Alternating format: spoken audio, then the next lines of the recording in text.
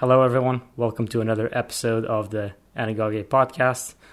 Today we have Sean, and I've met Sean, or rather, I've started digging into his work when I saw a fairly random YouTube video about Fourier cognitive science. And this, as you may know, if you follow my podcast, I'm a fairly big fan of cognitive science. And then I dug a little bit into his work. He just seemed very experienced in the field. He has done this for a very long time. Also like that he has a very strong philosophical background, which is fairly common in cognitive science, unlike other branches of psychology and whatnot. And I was just really impressed, and I just figured I would try to have a conversation with him, and he was kind enough to accept. And so here we are. And so hello, Sean, and thank you so much for coming. Hi, Tiago. Good to be here, and thank you for the invitation. Fantastic. And it's funny because I actually didn't, at the time, I didn't actually quite realize how big you were in the field. Obviously, I saw that you had a lot of research going on, but I didn't quite understand how leading you were in some ways. And it's funny because I actually have the textbook of Fourier cognitive science. I think Cambridge one. I think the handbook. The Oxford, it's the Oxford handbook. Oxford, which I'm still struggling to finish. It's a large book. Yeah, it's a beast. But I just realized now that you are like one a contributor or editor, right? Yeah, I'm an editor on that. That's right. Cool. I just found it funny that I've been kind of having this schedule and didn't even notice. So maybe let's start with, I would like to start about like a short introduction of you as a scholar, an academic, and like a personal view of how did you come into philosophy? Like how did you decide to study it? What was kind of like your influence, and why did you get into this subject rather than anything else? Sure. Yeah, well, I studied it in undergraduate university and fell in love with it, and basically decided that's what I wanted to do, spend my time reading philosophy and thinking about things like that. So I was especially influenced by a course I took on existentialism. So we were reading people like Camus and Sartre, and I wanted to know, where did all of this existentialism come from? How to understand it in the context of the whole history of philosophy. And that led me back, of course, to phenomenology and to the work of Husserl and Heidegger, Merleau-Ponty, and so forth. So when I went to grad school, I really focused on phenomenology. So I would say my graduate training is primarily in phenomenology.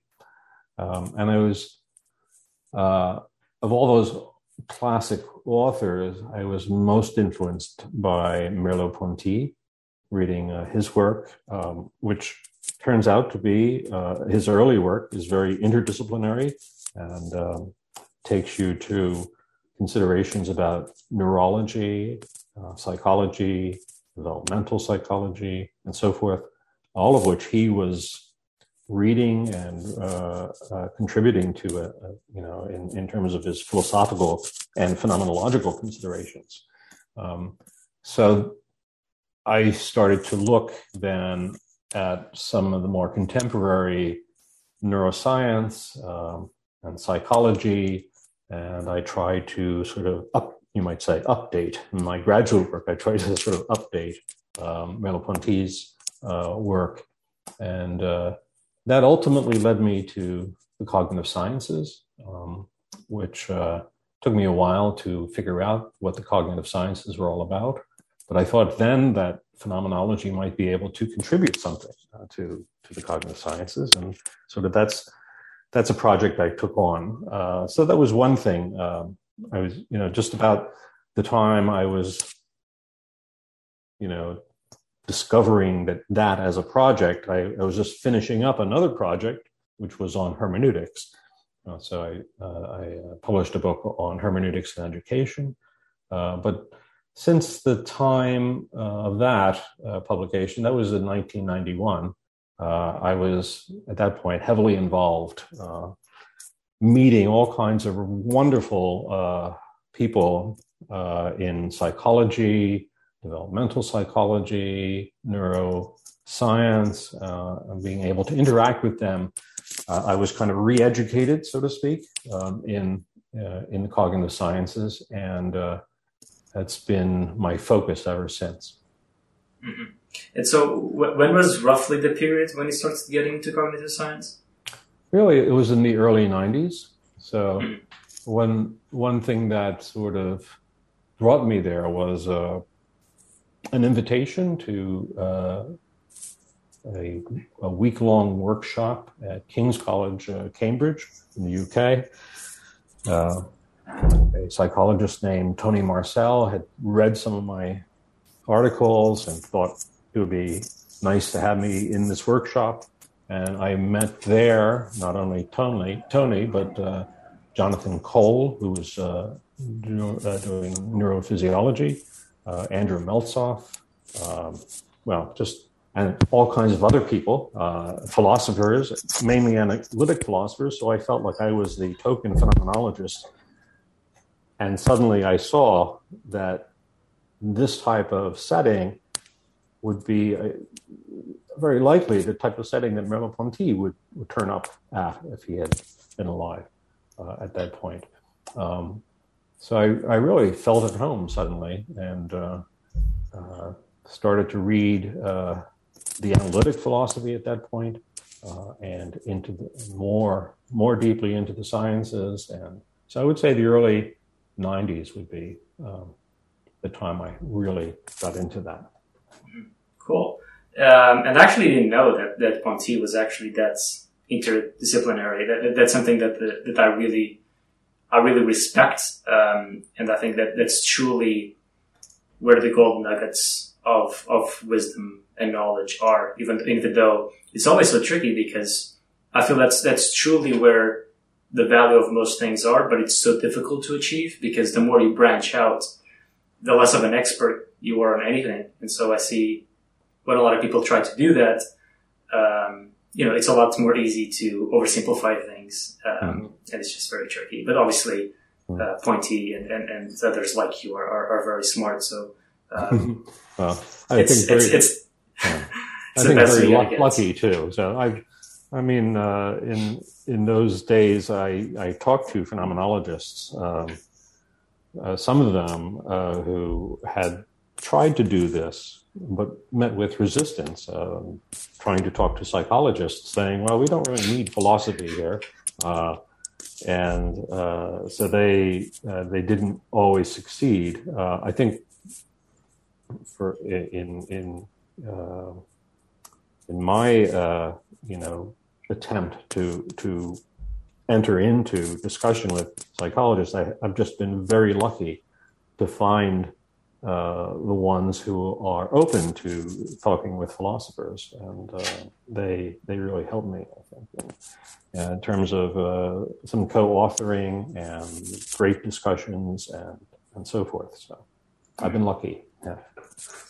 I think also the fact that you're in cognitive science, I think that helps a lot, because it has such a philosophical root. But for example, I'm in I have a similar problem sometimes when I'm kind of like in the philosophy and then on the neuroscience camps. They really don't like to talk with each other. The philosophy is like, well, neuroscience tells almost nothing about the true nature of the mind. And then the neuroscience, well, it's like philosophy is completely useless. Like, as long as we can scan people's brains, then we'll figure it out. It's a very tough conversation. But I think cognitive science is, precisely the reason why it attracts me so much is because it's very friendly to all these fields, and even more like anthropology, artificial intelligence. Yeah. Meant to be an interdisciplinary project, really, not just a branch of one other science like psychology. A lot of times psychologists would think that, cognitive science is like a branch of psychology, but that's the wrong way to think of it. I think cognitive science is just this interdisciplinary project that draws on psychology and anthropology and artificial intelligence and so forth. So philosophy included. Right. So I'd like to get into phenomenology a little bit, and it's funny because in some sense it's almost as if it's like one of the most basic aspects of philosophy, because it's kind of like what you have with you all the time, which is experience. But at the same time, I think because of the Enlightenment's rationalism, like the over scientific worldview, we kind of have the idea itself almost seems absurd at times, especially if you have a scientific education. And so there's this funny paradox when it's something so close to humanity, let's say, to philosophy, but a lot of times also people have a tough time grasping it within our current culture, and it's also deceptively simple. It's very easy to think that it's something very straightforward. So, for example, if I'm describing my experience, that I just describe it. I just speak what comes to my mind. And there's something to it, but it's certainly a lot more complicated than that. And even though I've been heavily influenced by phenomenology and reading some of its authors, I never went super deep into it, especially the more academic side. And so I actually don't know exactly how it's done and kind of like some of the common problems that it's typically encountered. I know they exist. I just don't have it very articulated in my mind. So maybe let's explore that a little bit. Like, why is phenomenology more complex than it might appear? And some of the philosophical and scientific that you kind of run into it. Sure. It's a great question, and there's a lot of complexity about the answer to it as well.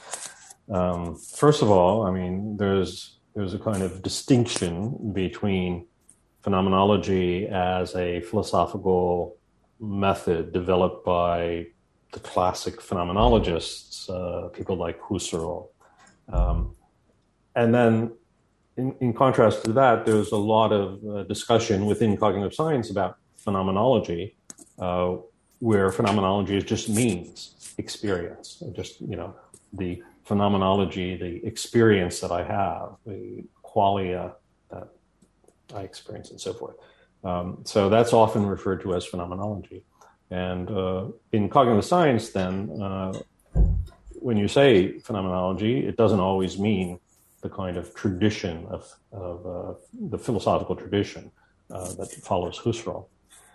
So my own, focus has been coming from that philosophical tradition, and then, once we get clear on that, another complexity is that, well, there is no one theory of phenomenology, or there's no one phenomenological approach that all of the classic authors somehow would agree on.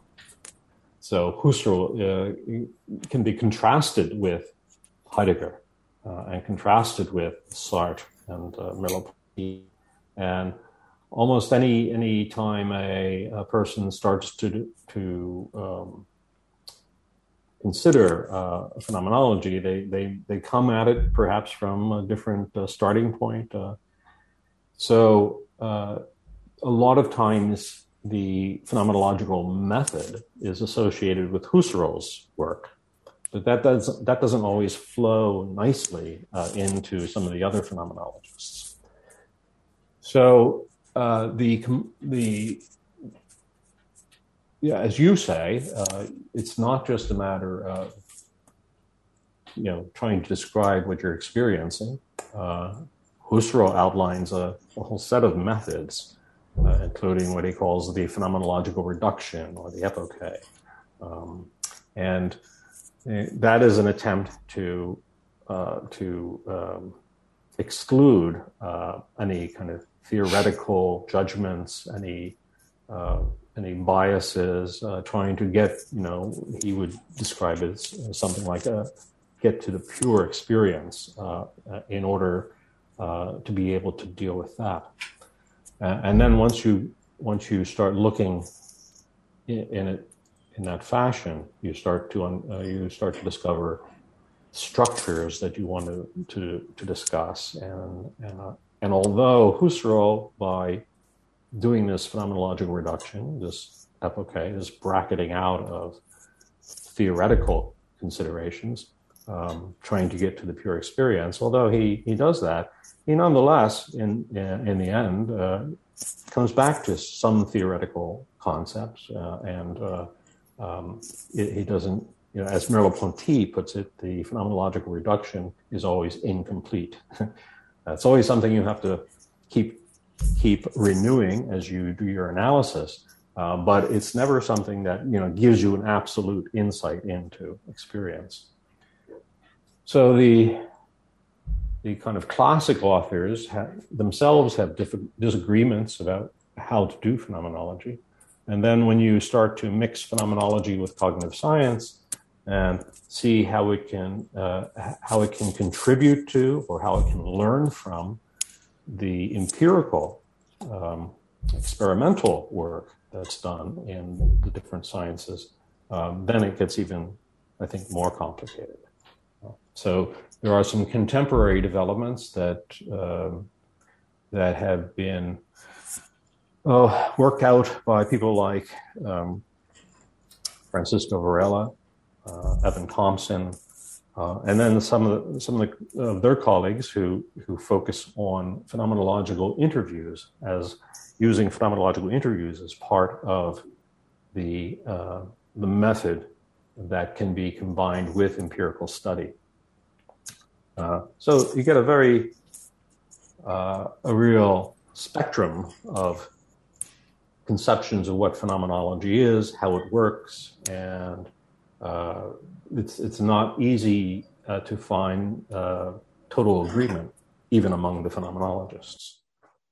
So you mentioned kind of like that we can, obviously this is a spectrum, but if we're oversimplifying it a little bit, so we can kind of consider phenomenology with a philosophical dimension and a kind of like a psychological, more empirical dimension.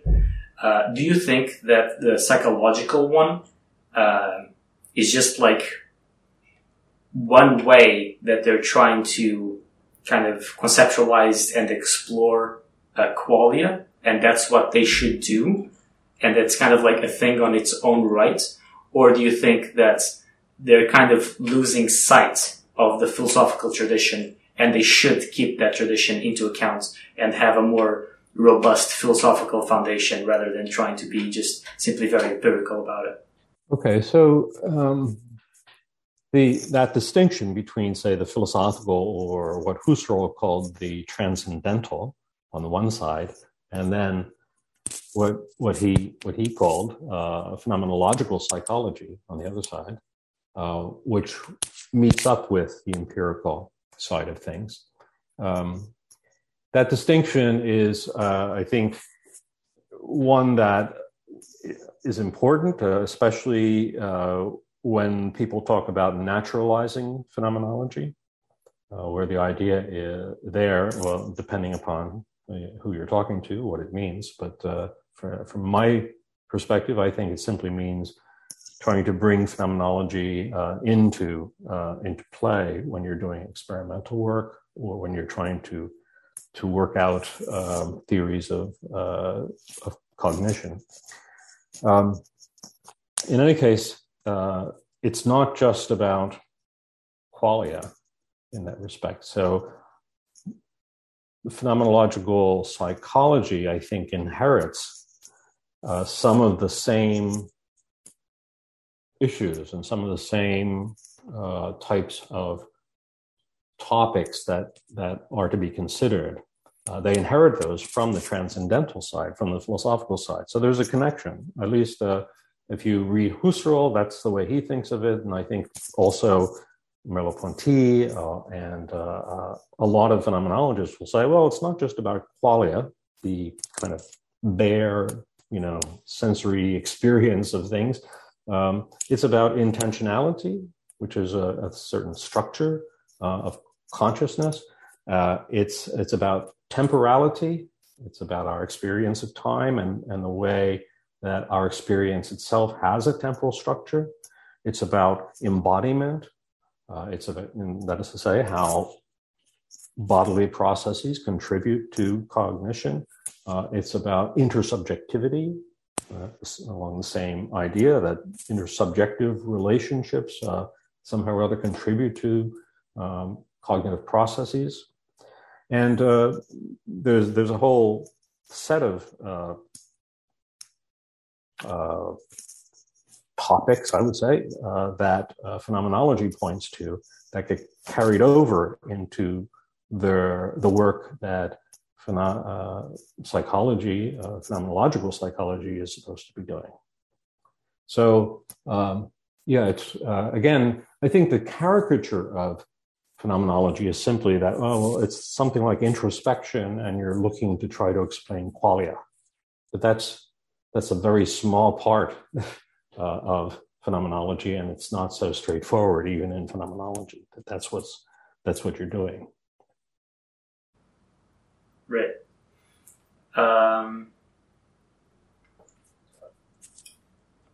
So something that I really like about phenomenology is that, at least to me, it's a really good example of the importance of philosophy to science, because, a lot of people think that, it's something very abstract that doesn't, make a difference anywhere in the real world and in actual scientific progress. And to me, when phenomenology touches on cognitive science, to me, that's the best example of why exactly that view is wrong, because so much progress has been made exactly by these types of deeper topics beyond just basic experience that you mentioned, like intentionality, embodiment, etc. I'm particularly impressed by how these developments have led to different views on artificial intelligence, for example. How kind of like viewing the mind as simply like a computational model of like symbols changing around and stuff like that. That's a lot more complicated than that. And I think the philosophy is kind of what's brought that into the spotlight, and then psychology and cognitive science we're kind of like forced to change how they thought about cognition. But because you're so much more experienced and knowledgeable than me, I'd like to hear your take on how exactly do you think is the best example of philosophy informing science? And you can kind of like specify it more towards cognitive science. Oh, that's really difficult to say. Here's the one example. Okay, just a good one. So it doesn't have to be the highest. Sure. Well, you mentioned, of course, artificial intelligence. The work of Dreyfus, who was very much inspired by his reading of Heidegger and Merleau-Ponty, especially. He didn't like Husserl as much, but Merleau-Ponty especially, and Heidegger gave him great inspiration. And his critique of artificial intelligence back in the 1970s was, in some way, the first kind of major foray into cognitive science, bringing phenomenology into cognitive science. But it was a very critical, negative way of doing it. He was saying, this is what computers cannot do. This is what artificial intelligence cannot do. What computers can't do. And he did a second edition later, what computers still can't do, and so forth. Artificial intelligence is getting very sophisticated these days, and it's not quite clear that all of his arguments would still hold up. But nonetheless, he was drawing on issues having to do with embodiment, especially, and very pragmatic, body environmental relationships that seemed quite beyond the kind of good old-fashioned artificial intelligence approach. So I think he had some influence, despite the fact that not a lot of people liked this critique, from the AI perspective. They didn't like it, but and a lot of the work and a lot of the funding kept going on that same track. But nonetheless, I think some people like Rodney Brooks, the kind of robotics that he he started to conceive of was very much influenced. He even mentions Heidegger at some point, but I think very much influenced by someone like Dreyfus. I think that's early work and in some way critical of cognitive science. And I think then with someone like Francisco Varela, who was a scientist himself, a neurobiologist, he came under the influence of phenomenology as well as other things like Buddhism and so forth. And he brought us into a kind of more positive relationship. What can phenomenology actually do? What can it contribute to our conceptions of cognition? And so his neurophenomenology project, I thought, was also another kind of important milestone in this whole development. Awesome, and that was a really good contrast between Dreyfus and kind of Varela. I didn't even think about it before, but now it's very, very clear in my mind how he in the beginning was more kind of like oppositional. It's kind of like you're a bunch of idiots, like you're not really seeing this problem correctly. While Varela was like really trying to bring everything together, which is a lot more productive. So you mentioned when you were kind of giving a little introduction of yourself that you were inspired by like existentialism and you were very attracted to those things. But then when I see you mention phenomenology, I get the impression that you're more influenced by Ponty, for example. And I have the impression that I have, and I haven't studied them very well, is that Ponty, for example, was very, very worried about notions of, for example, embodiment and stuff like that, but also perception. And to me, he strikes me more as a revolutionary psychologist rather than an existentialist, for example. And people like Heidegger, at least to me, that's really where kind of like the peak of existentialism and phenomenology meet. So maybe kind of clarify that a little bit. If existentialism is still a big interest of you, and how exactly people like Ponty fit into it. That also is a very complicated question, or requires a complicated answer. So, of course, a lot of people point to Heidegger and say there's sort of the center of the whole existentialist project. And yet Heidegger himself indicated that he was not an existentialist. He was much more interested in ontology or the question of being and so forth. And his analysis, which focused on human existence, was only for, in his perspective, only for purposes of trying to get at the bigger question of being. So a lot of people then think that Jean-Paul Sartre is the real existentialist, and he defends existentialism.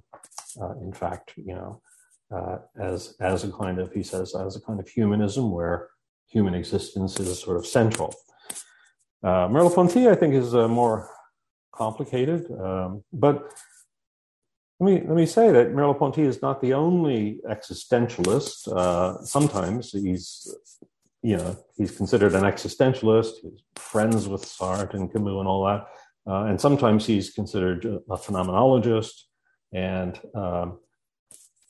what you find in Merleau-Ponty is this kind of interdisciplinary idea of consulting the sciences like neurology and psychology. But you find that also in Sartre, especially the early Sartre in the 1930s when he's writing about the imagination. He's looking at the empirical literature. He's doing a broad review of the psychology. It's sort of usually existentialism is, for Sartre is, being and nothingness, which comes a little bit later. I would say, I find it still fascinating to read the existentialists, and there's something about this which turns up in very recent work in a philosophy of psychiatry, for example, where people start to talk about a certain existential dimension that has to be considered when thinking about how to understand psychopathology, where the existential dimension is considered to be the idea that a person has a kind of self-reflective awareness of themselves, and that can be part of what contributes to anxiety, part of what contributes, or a possible way to get at the right kind of therapy for that patient, and so forth. So a good example of this is Sanaka Dahan's recent work on enactive psychiatry, where she takes the kind of a very broad approach that includes the psychosocial type of view, but also adds the existentialist perspective. That's not, I think, mainstream, existentialism of the sort that Jean-Paul Sartre was doing, but it's nonetheless something that I think can be linked to that whole phenomenological existentialist connection. And I think it becomes a very important point when you start thinking about something like psychopathology. So I think there's still, it's there as a kind of rich resource that one can draw on at the right point when one's trying to understand various aspects of cognition, or when cognition goes wrong, and what it's supposed to be like, and also leading perhaps even into ethical considerations. Awesome. That was very well put. And since you mentioned psychopathology, I know you've done some work on it. Then maybe let's try to connect that to cognitive science. So, what can cognitive science, especially its more recent kind of branches and approaches, so for example, the idea of embodiment, how can that tell us anything about psychopathology? Yeah, well, I mean, if you think of psychopathology as, what can go wrong with cognitive systems, then I think there's a direct connection to be made and to be explored. So one has to look at the cognitive system as including the brain, the body, the environment.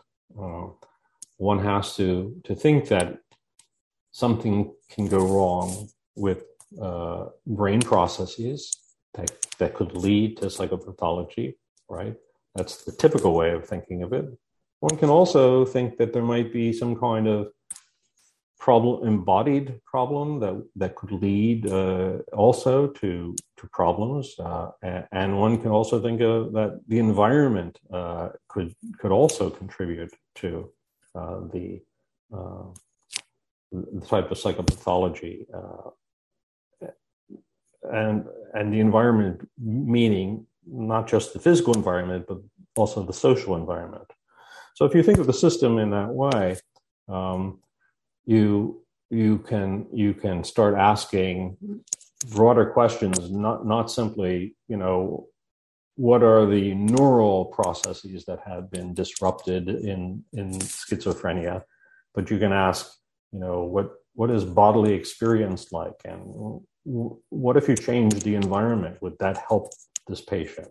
If you and people do this in terms of things like movement therapy, dance therapy. What if you change bodily processes, even sensory motor processes in a way? Would that somehow or other address some of the symptoms in psychopathology? So it's not just, I think in other words, the focus on embodiment and extended cognition and things like that offer that focus offers alternative types of therapy. So it doesn't simply have to be medication directed at neuronal processes. It can be therapy directed at bodily processes, at environmental arrangements. And I think that opens up a kind of set of, I call them therapeutic affordances that allow us to allow the therapist, for example, to take a number of different approaches to treating a patient, where it might be partially medication, but it might also be partially a kind of movement therapy or a change of environment and so forth. In fact, there's been a lot of research going on now using virtual reality environments or simulations to address some serious psychopathological conditions. And that means you're basically changing the environment and seeing how that might affect, or you're using the environment in some way to understand what's going on in the psychopathological process. So there's been a lot of work at the University of London, for example, on this, but other places as well. That's very interesting about virtual reality. I wasn't aware of that. Can you give maybe a specific example of, for example, a specific pathology of a study that comes to mind where they're trying to to treat or to help that condition, and why exactly does it work? Yeah, there's a number of things. So for a good while, I think it's Giuseppe Riva in Italy has been doing experiments using virtual reality, looking at anorexia nervosa, so body image problems, and manipulating, for example, the experience of the body and the environment as a way that one could perhaps treat anorexia. At the University of London, people are working on schizophrenia. So they're looking at putting a patient in a particular setting where the patient can sort of safely explore their feelings about what's going on. So if you are a paranoid schizophrenic, riding a subway in London is a scary experience. But if you can safely put, in a therapeutic context, put the patient in a virtual subway, and then work with them in that context, that can be productive. There are also very clear applications for the treatment of phobias. So again, at the University of London, they've been doing some work there, looking at how people who are anxious and suffering from phobias having to do with I don't know what, spiders or marketplaces or what have you, they can put the patient in a setting where they feel safe, a virtual reality setting, and then they can try to work through the various issues having to do with that phobia. So those are some of the applications. I think it's very interesting. I have not myself worked with virtual reality in precisely that area of research, but I have used virtual reality along with a team of researchers to study experiences of awe and wonder during spaceflight, for example, and that's been really exciting for me, and it's quite an enjoyable project to work on. So I'm a big fan of virtual reality. Awesome. That did make it a lot more clear in my mind how exactly that might work. And I also did see your work of the all elements in kind of the space flights, and we'll get that in a second. That was also very, very interesting. But we've been talking about cognitive science, and we've kind of mentioned from time to time it's more like it's more recent branches related to embodiment and stuff like that. So maybe for people that are not familiar with it, let's try to get a base of what actually that means. So you're a great person to ask. So what exactly is Fourier cognition? What's each E, and why is it important, and why does it differ from traditional cognitive science? Sure. So the idea of 4 E's, which is embodied, embedded, extended, and inactive cognition, is that I think the 4E idea is an attempt to try to capture as much of the sort of embodied cognition approaches as possible. And the first E, embodied, that is maybe the most general thing, and in some way it includes the other E's, but one can be very specific about how specifically how the body contributes to cognition, in terms of things like sensory motor processes. So looking at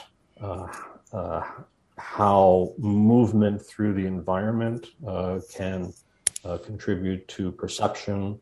There's a lot of experimental work that basically, focuses on movement and not just movement and sensory motor processes, but also affective processes. So emotion, which one can think of as a very embodied set of processes. How emotion will perhaps bias perception or bias the way one thinks.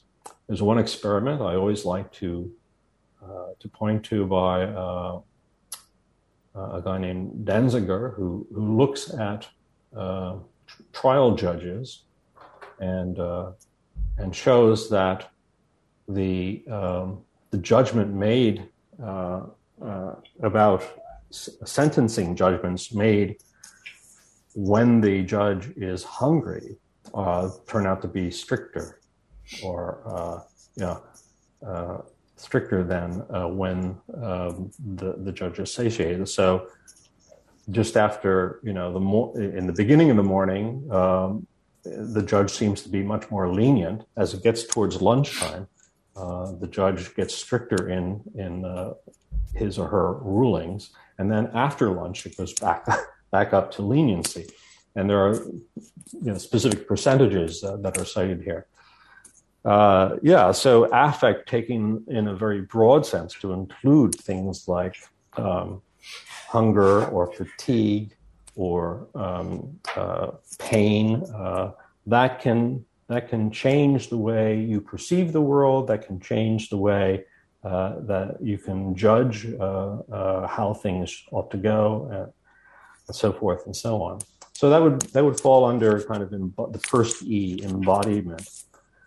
The second is extended, and that basically shifts the emphasis a little bit towards the environment. So a body is always in a particular environment, and the environment can in fact contribute to those processes that have an impact on cognition. The tricky part here is to distinguish between embedded and extended, because extended cognition also emphasizes the environment. So examples that I think fall under the heading of embedded would be things such as the idea of affordances developed by Gibson in ecological psychology, and that could work. But also we could think of distributed cognition, the way we interact with a whole set of instruments in order to accomplish some task, and the importance of the interaction with the instruments for cognition. When you come to extended cognition, you find very similar claims, but the claims, I think, simply get stronger. So whereas the embedded cognition of people who would say, well, there are causal relations here. So certain things in the environment could cause us to think in a certain way. On the extended notion of cognition, which is very much associated now with Andy Clark, for example, the stronger claim is somehow or other that cognition is constituted by those the couplings between body and environment, between the cognitive system includes environmental processes. So the famous example is Otto's notebook in Andy Clark, David Chalmers and Andy Clark's essay on extended mind, where Otto, of course, has some problems with memory. He consults his notebook in order to try to remember things. And so his notebook is serving some of the same functions as biological memory. So it should be considered part of the cognitive system, contributing to the cognitive processes and so forth. So the extended version or the extended cognition approach seems to make stronger claims about the very nature of cognition. And then finally, the enactive approach, which comes out of the work by Francisco Varela, Evan Thompson, and people like that. They also think that the environment is important. They think that the body is important. And the contrast, let's say, between the extended mind and the inactive mind is along the lines of how they treat the importance of the body, first of all. And that, for example, is for the extended mind, they think of it in functionless terms, so that it's true that the body plays a role, but it doesn't matter whether the body we're talking about is a human body or an animal body or a robot, as long as it, as the functional details of the cognitive process are the same, the actual physical instantiation of the process is not that important. Whereas on the inactive side, the inactivists would say really cognition is fundamentally biological in nature, and they reject a kind of functionalism. They think that, in fact, the details of human embodiment will allow us to say something about human cognition, and human cognition is going to be very different from, frog cognition or whatever, and a different environment, a different, what some people call behavioral environment opens up for a human body in contrast to the environment for the frog. So they like to talk about the Umwelt, von Uexküll's idea that the way we experience the world and our cognitive system, that's all relative to the kind of body that we have. And specifically for the inactivists, the focus is on action. So it's a very pragmatic. This is why, in fact, it builds upon the phenomenologists. For example, Heidegger Heidegger's notion of the ready to hand or Zuhandenheit, and Merleau-Ponty's notion of operative intentionality.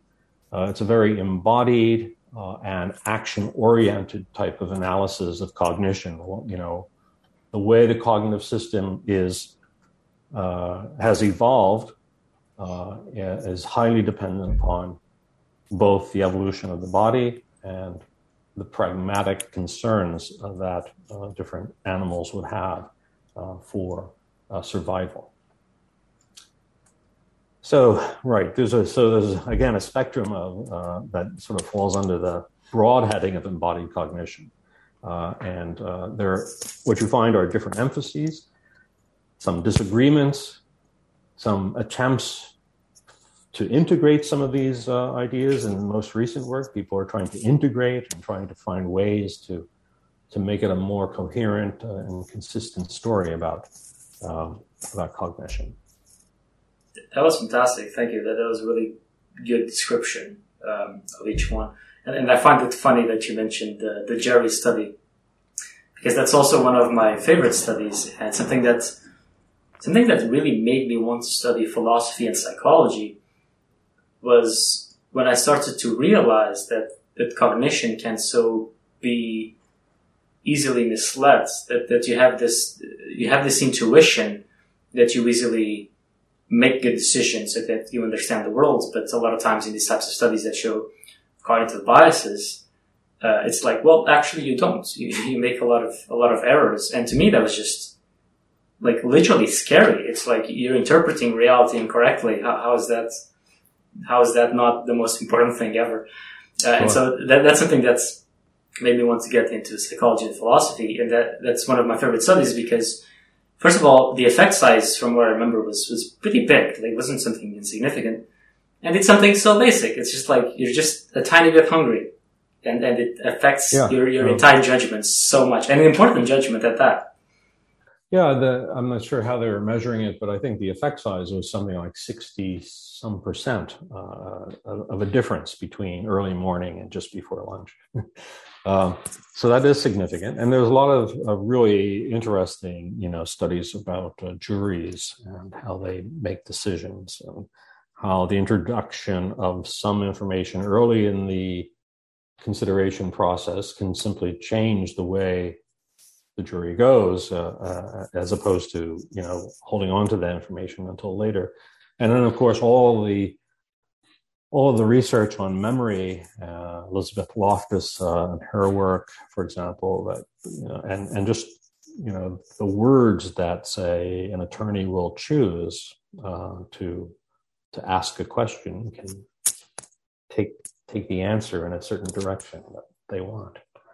All very, very interesting stuff. Right. There's a lot of similar parallels with research on not exactly what the right term is, but like police officers, investigators, stuff like that, how they make judgments, how they cling to judgments based on just a tiny detail in the beginning. And there's a heavy parallel, and it's all very interesting. Yeah. So you mentioned Varela and Thompson, which I really like. I tried to get Thompson, but unfortunately he's very busy. And Varela, unfortunately, has passed away. But embodied cognitive science has been very associated with Buddhism. And I wonder if that's how cognitive science has developed based on kind of like our philosophical framework in the West, based on a more scientific worldview. And if embodied cognitive science was kind of like precisely what the West was missing, and that's why it has become such a crucial issue. Or if maybe it was just like a coincidence that, for example, Varela was just really, really interested in Buddhism, for example. What do you think? Is it something kind of inherent about how we were doing things in our culture, or it's just a happy coincidence or something like that? I think definitely cognitive science starts out very much in sort of the Western, influenced very highly by Western philosophy and psychology. And a lot of early cognitive science is Cartesian. People like Fodor and all of that. So I think if you look at, of course, the Cartesian tradition, there's a downplaying of the body. I mean, you could claim that the whole Western tradition downplays the importance of the body. It's all about reason. It's all about what the mind is doing in the head, and bodily processes are not thought to be important, or they are thought to be things that we should suppress in some way. So you have that whole long tradition in philosophy, and it sort of carries over into psychology, and definitely in the origins of cognitive science.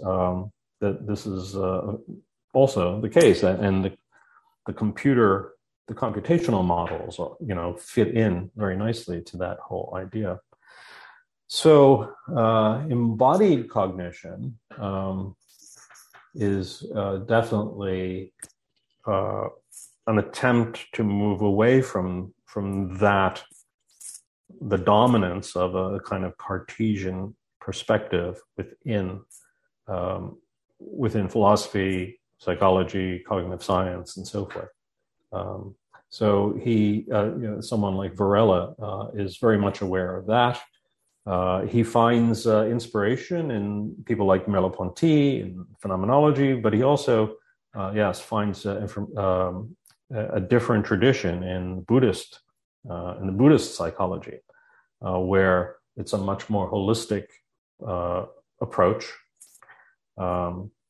I don't think I can say too much about Buddhism myself. I haven't studied it enough to be able to say something intelligent here. But I think there are conceptions of a lot of the work that's been done now recently has been on sort of mindfulness and meditation practices. And a lot of that work has been inspired by Varela and the Mind and Life Institute, which the Dalai Lama is part of, and so forth, where they actually study, from a neuroscience perspective, what's going on in the brain of the meditator, the long-term meditator. And that's one approach. But Varela was more interested in the method that Buddhist approaches could offer. And he thought the method, the mindfulness, can train the mind so that people who are trained in mindfulness can be sort of, in a sense, experts at something like phenomenology in order to not just report on their experience, but control their experience in a way that people who are not meditators would have a hard time doing. So he thought that could be, could fit very well with his neurophenomenological approach. So there's a couple different things going on in cognitive science having to do with Buddhism, but definitely Varela was influenced by that connection. Mm-hmm. You mentioned the Dalai Lama, and if my memory serves me right, you've also met him. Was that with Varela, kind of part with the partnership that he had, or was that a separate thing? Yeah, Varela and the Dalai Lama formed an institute, let's say, where they agreed to meet every year. The Dalai Lama was very interested in Western science and psychology, and Varela was interested in the Buddhist tradition. So they set up meetings every year. That became known as the Mind and Life Institute, which is now flourishing. And they would organize meetings even after Francisco died. The meetings continued. So I think it was maybe because of my association with Francisco that I got invited to go to one of these meetings. And the meetings would be between scientists, one or two philosophers, and the Dalai Lama, meeting and having a dialogue for a week together in Dharamsala. So I think that's probably the connection. Evan Thompson, I think, was arranging one of these meetings, and so I got invited that way. And there's a connection with Dan Zahavi as well, who also got invited, couldn't go, and I went also in his place, so to speak. And from that type of partnership, from my understanding, it's a very productive collaboration, and it's a very positive thing. But the idea that I have is that underlying that, there is always a very relatively minor but significant kind of conflict of overall worldview, which is kind of like the Western side is kind of like trying to take the Buddhist and Eastern perspective and kind of incorporate it with cognitive science. But it's like, well, the body is important, and like mindfulness is important for, mental health and stuff like that. And there's also this like hyper skill of introspection and stuff like that. And then the Eastern side is interested, in the power and the discoveries that Western science have made. But I always have the sense that one is always trying to convince the other of metaphysical views. So, for example, the Dalai Lama, from my understanding, he's like, well, this is all wonderful, neuroscience and whatever, but you can't fully reduce it to just, chemical processes. There's something that transcends, your science, let's say. Mm. And then the Western side is kind of like the opposite. It's like, you have a bunch of cool stuff here, we'll love it, but like everything that you say about the mind being something other than material, that's completely wrong, basically. Do you have, is my interpretation correct? And do you have like a view of this conflict and where you slide in? Yeah, well, so I can report what the Dalai Lama said, at the meeting that I went to. And that is that so there's a whole tradition of Buddhist psychology. So he says, if Western science shows that this particular subject matter is it goes this way and it contradicts Buddhist psychology, he says, I'm very willing to change, to give up the Buddhist psychology part and to go with the Western science. Because he thinks Western science is good in that respect. However, he does say there's another level, right? What you call the metaphysical or theological or whatever you want to call it, that has to do with, questions about reincarnation or those types of religious issues. And he says that science really is not able to tell us anything about that. So he does make a distinction between what science can tell us about and what it can't tell us about. Yeah, that's true. And as Buddhism, gets accepted into Western practices, I mean, it's not clear that people accept it as a full package. I mean, there are people who are Buddhists, but there are a lot of people who don't consider themselves Buddhists, but they will do mindful meditation or whatever. And that's good enough for them. Yeah. So let's get finally into your space study. I know you are proud of it. I also found it really interesting. So I'll let you be very broad. So let's first describe exactly what were you trying to discover and why you did it. Okay. Yeah, so at the time, I was working at the University of Central Florida, which is the closest university to the Kennedy Space Center, where they would launch rockets and such.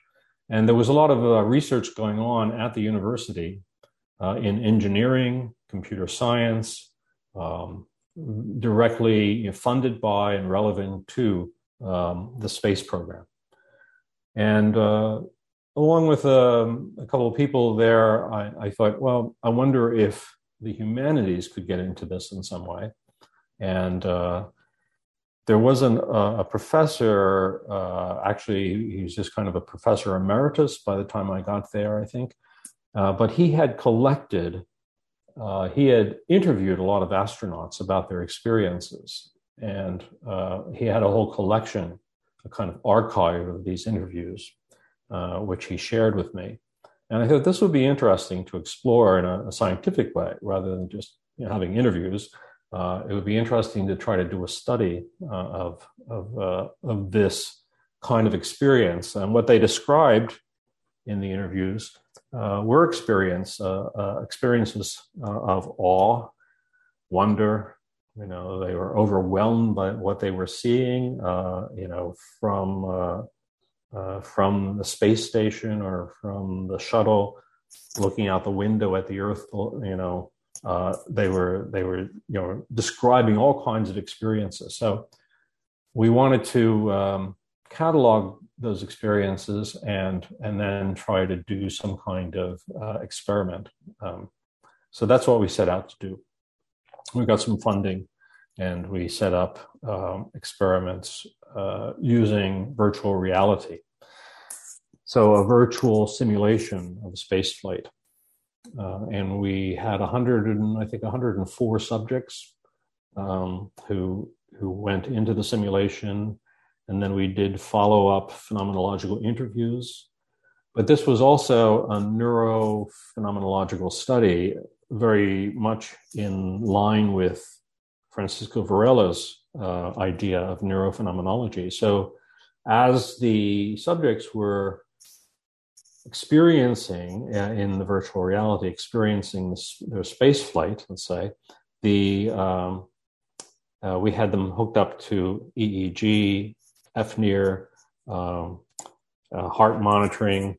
So we were looking at what's going on in the brain, what's going on in the body, and of course, then we wanted their descriptions of their experience, and then the whole big task was to try to correlate all of this data, the first person phenomenological data, the third person neuroscientific data, and then we also added a whole set of questionnaires at the end where we were exploring each individual subject's kind of cognitive attitude towards the world, their cultural practices, religious practices, and things like that, to see if any of that kind of background had any kind of impact on what they were experiencing in the simulation. So we had the big problem was we had too much data, and we had to try to correlate it as best we could. And we had to solve some problems, and there were some limitations to this study, right? We were all located on the Earth, and nobody was experiencing, zero gravity. And the subjects that we were, our experimental subjects were undergraduate students mainly, and not the astronauts themselves.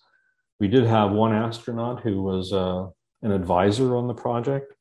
So there were a lot of limitations, a lot of issues to resolve, but nonetheless, we think in the end that we were able to replicate a whole set of, we ended up with, I think, 34 different experiences or experiential categories that we were able to replicate through the use of the simulation, so that in the phenomenological interviews, our subjects were reporting the same kinds of experiences as you found in the journals and interviews with the astronauts.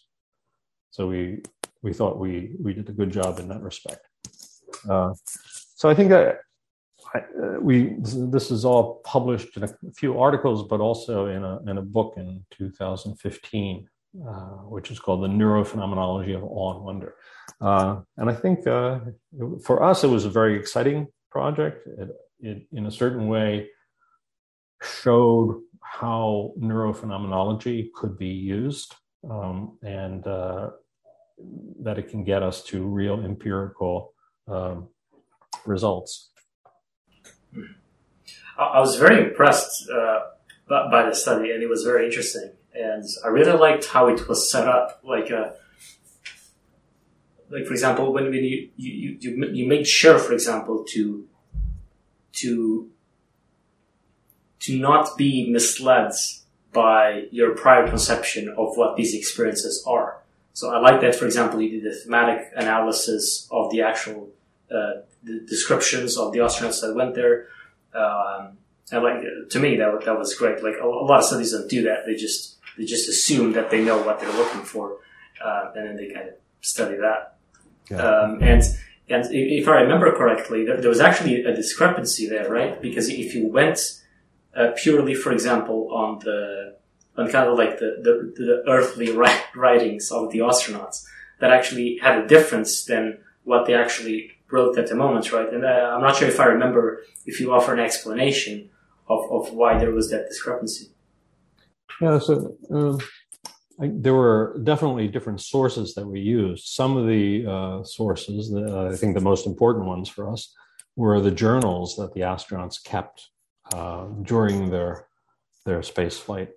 And then there were others that were simply follow-up interviews in various contexts that had been published or at least collected.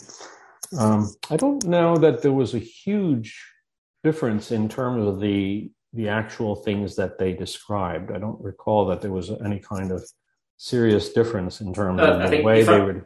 I think if I remember correctly, it was more in terms of abstraction. Like I think if I remember correctly, it was more abstract the longer it went.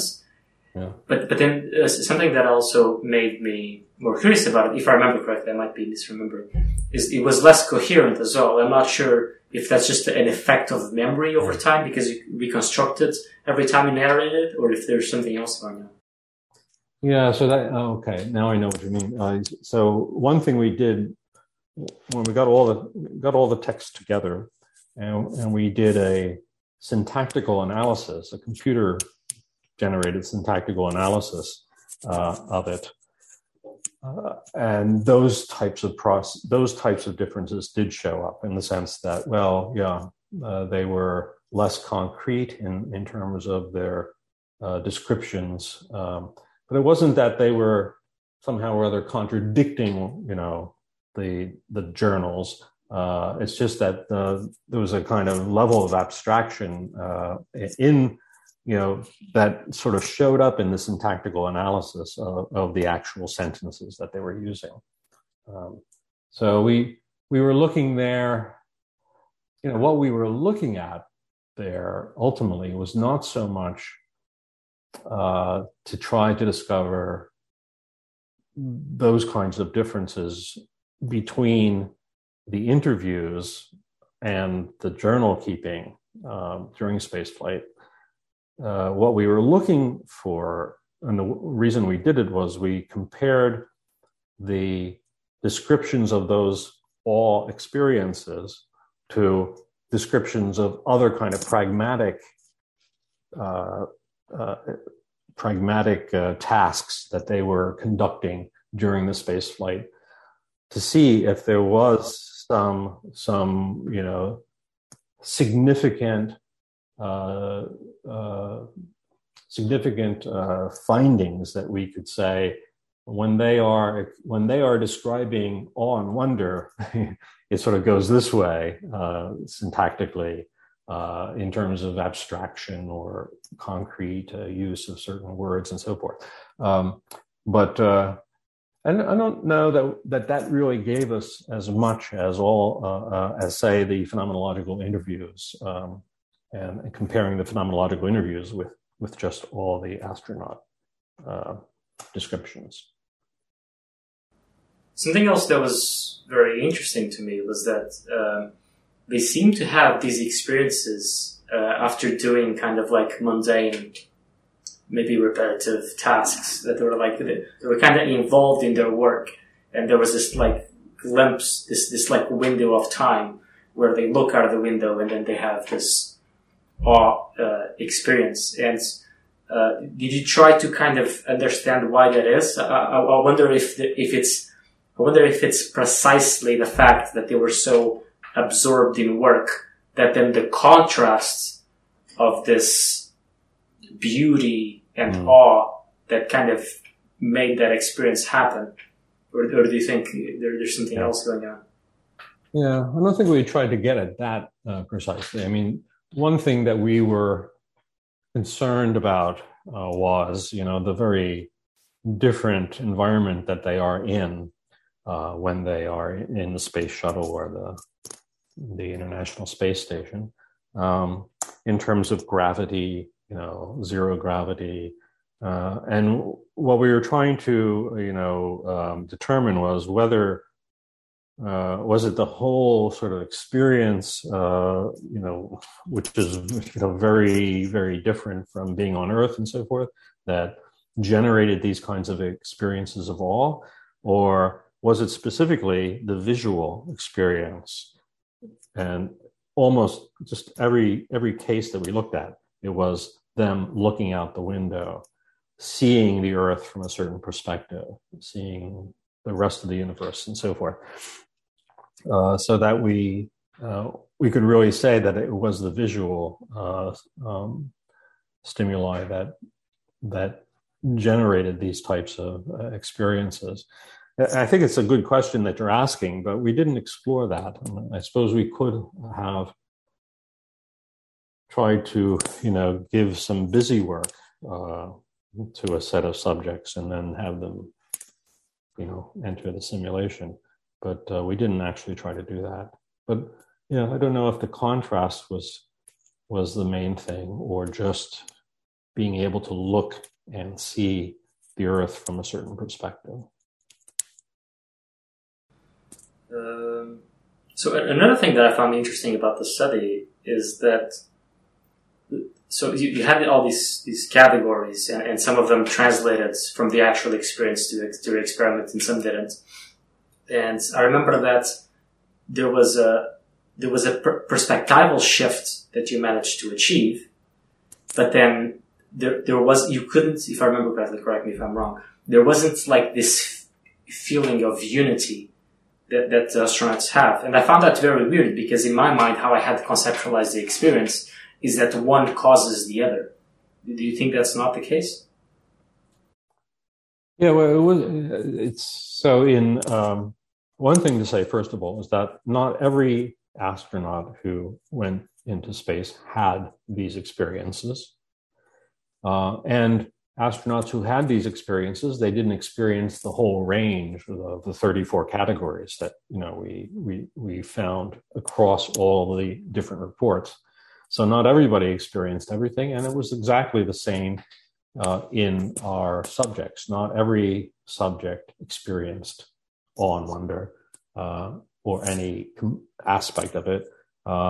Those who did, they didn't experience all of these categories, but rather taking all of the reports or the interviews together, we found that in some cases more than others, people experience these different categories of experience. So very few people might have experienced this kind of feeling of unity.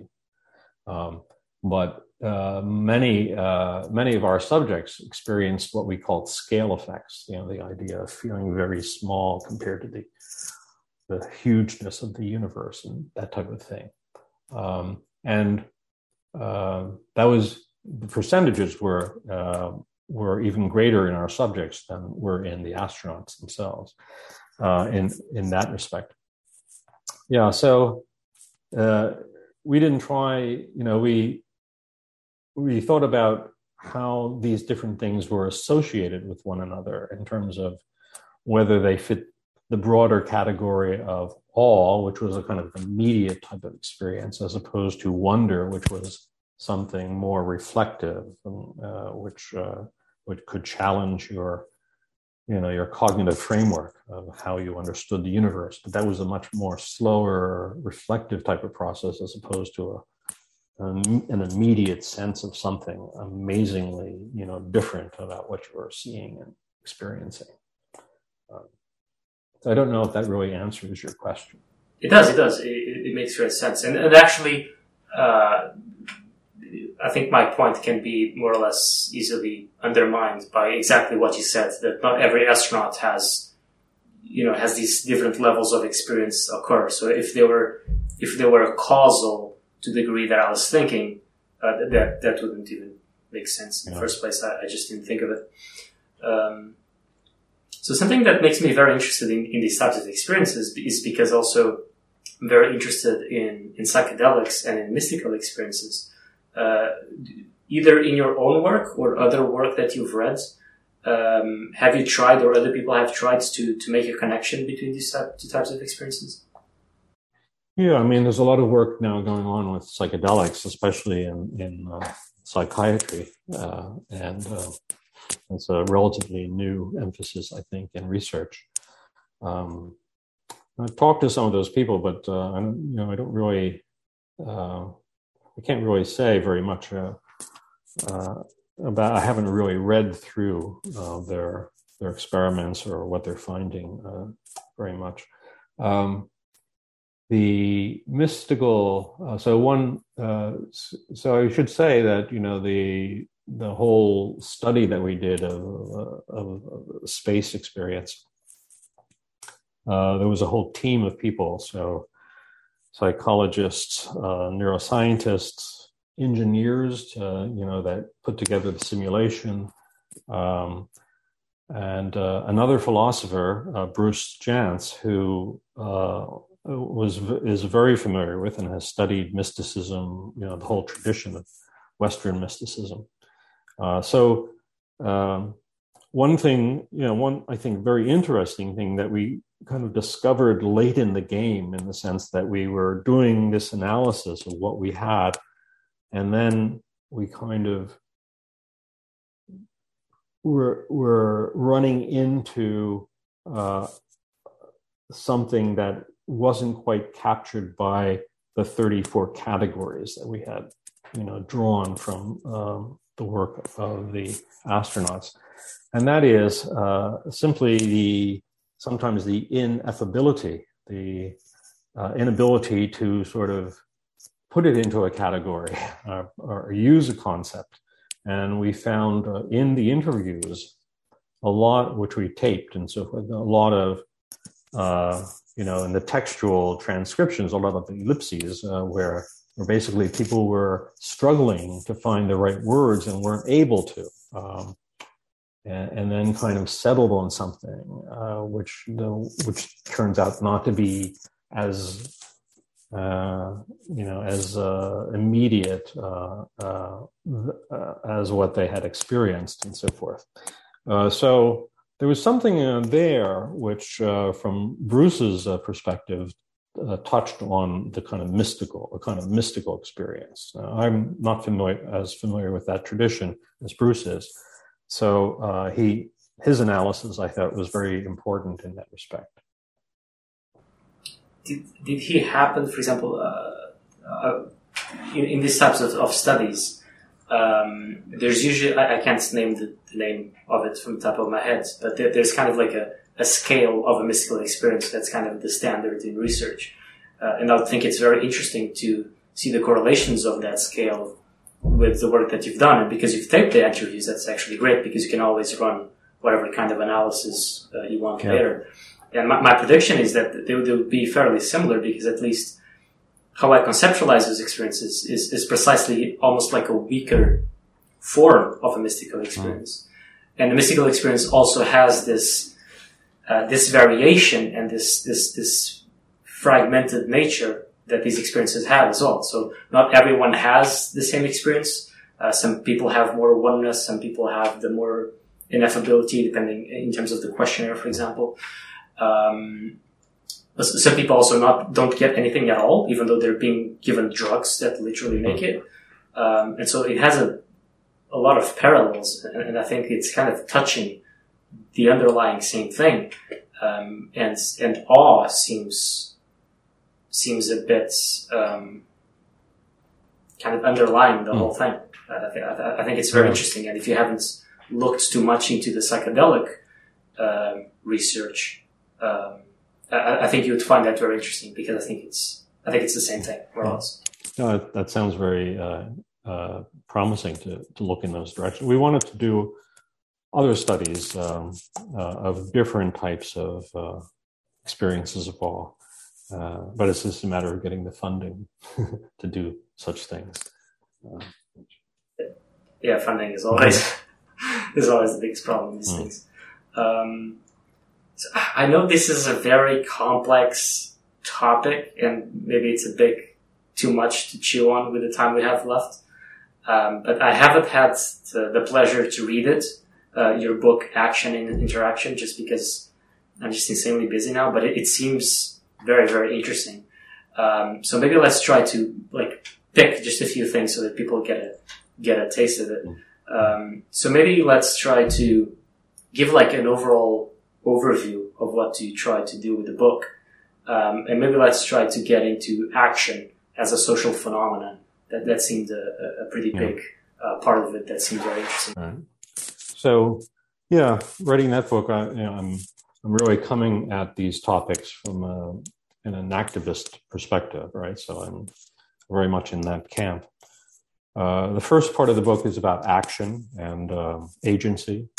So I've worked on this for a while, especially with respect to the sense of agency, the phenomenology of agency, and sometimes how it goes wrong in psychopathology.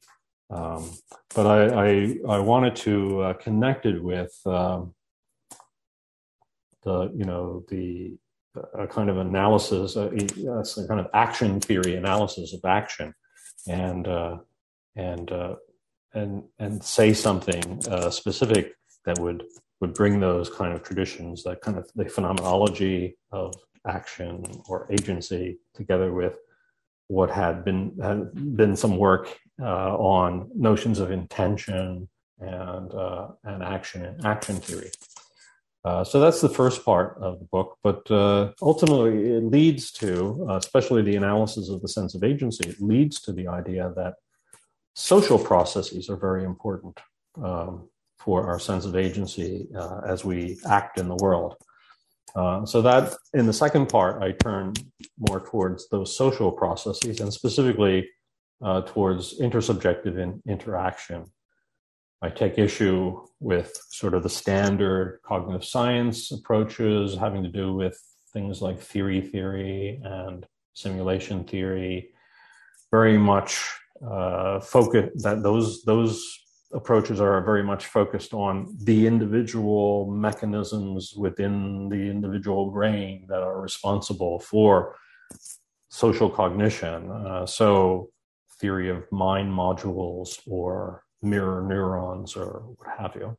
And the argument there is, again, something I've worked on, which is, what has now come to be called interaction theory, and the idea that our interactions, our bodily interactions within certain pragmatic environments, do a lot of the work when it comes to our ability to understand the other person. It's not just a matter of me observing and inferring what's going on in the mind of the other, so-called mind reading, but it's rather engaging with others in bodily and pragmatic, contextualized activities that make a profound difference in our understanding of them. So I try to work all the details of that. I talk about empathy. I talk about the direct perception of emotions and intentions. And I talk a lot about the developmental psychology there, the work of Colin Trevarthen, for example, and others. And then the third part of the book, the final part of the book, is about what are the implications of all of that I've just gone through. What are the implications for are social, I would almost say social political understandings, specifically about how we understand social institutions, how recognition works. So I'm really working there in the tradition of critical theory. People like Axel Honneth's analysis of recognition, for example, that draws from Hegel. So it's a kind of social, political, critical theory context in which I'm asking, what are the implications of all these findings in cognitive science, phenomenology, about interaction and so forth? What are the implications of that for some of the issues having to do with autonomy, recognition, justice? And that's the third part. So it's pretty broad in terms of what I'm looking at. And it's a book some books come very quickly. I think, I have a book called Inactivist Investigations, which I think I wrote in about a year. This one took about 10 years. In between, I was writing other books, but, it was a kind of a long, large project that finally came together in the action and interaction book. Right. That was great. I'm surprised how concise he managed to be. That sounds lovely. I hope I can have the time to dig more into the specific arguments that you bring into it. And I remember seeing it somewhere that I'm guessing relates to this, that you had like a critique of Heidegger related to social cognition. But I wasn't able to get the paper, but I know that you had some work on it. Can you kind of lay out the main argument of that? Yeah, okay. So this, I think, is, at least among Heidegger scholars, it's a controversial claim. But there are a number of people, including someone like Gadamer, Lowith, people who knew Heidegger directly, who always were troubled by his analysis in being in time. For example, Das Man, the social other. Very, very importantly, I think Heidegger says that human existence is always involves being with, Mitsein, he calls it, being with others. But then when it comes to his precise analysis of how that works, what you find is that it's always kind of framed within the set of pragmatic projects that he describes. So we understand others and we encounter others because when we encounter the world, all of the various objects in the world, all of the instruments that we use have connections with other people. It's almost as if we encounter the other through our encounter with the pragmatic world. So although he emphasizes rightly, I think, the essential aspect of Mitsein, of being with, as part of the very structure of Dasein, or human existence, as he carries out his analysis, it sort of turns into this kind of analysis that from the developmental psychology literature, one would call secondary intersubjectivity. Again, a very important aspect. But what I argue is that Heidegger misses what has been called primary intersubjectivity. And primary intersubjectivity is this face-to-face embodied encounter with the other that depends so much about bodily presence with the other, and not so much directed towards what we're doing here in the pragmatic situation, but rather our kind of face-to-face relationship that has to do with emotional and understanding the other person as another person, I'll put it that way. And that's missing from Heidegger's actual analysis. I guess that's my criticism, that should be there. That should be part of what he calls the Mitsein, and he doesn't have it. or at least that's my claim. Again, other people have said, well, you can dig it out somewhere or other, but it's clearly not central to his analysis. And I think maybe part of the reason is that he doesn't, in contrast to, say, Merleau-Ponty, he doesn't put a great amount of emphasis on embodiment. And it's by looking at sort of the embodied processes that you come up with this primary intersubjective notion. That's very interesting. Although I think, correct me if I'm wrong, but the impression that I have of this very embodied face-to-face interaction and how that frames how he understands the other. From my understanding, that's a very recent literature, so certainly not from Heidegger's time, or am I correct? Yeah. Well, that's true, except that there were people working on empathy, for example, in the beginning of the 20th century. So Theodor Lipps, and then the phenomenologists like Husserl and Edith Stein, and Max Scheler, who all, I think, very much emphasize bodily processes in the whole analysis of empathy. So there was that literature that I think Heidegger was familiar with, but he doesn't think that we should equate Mitsein, or being with empathy. So he kind of moved away from that kind of analysis. So, yeah. Yeah, that's a good point. So we've covered a lot, and I think it's a good place to end. So I don't want to steal too much of your time. And I just really appreciate, your work is fascinating. Your interests overlap a lot with mine, and this was great. I learned a lot. It was very enjoyable, and I can't wait to dig more into your work. Thank you, Thiago, and thanks for the invitation. It was fun. Thank you so much. Have a great day. Bye-bye.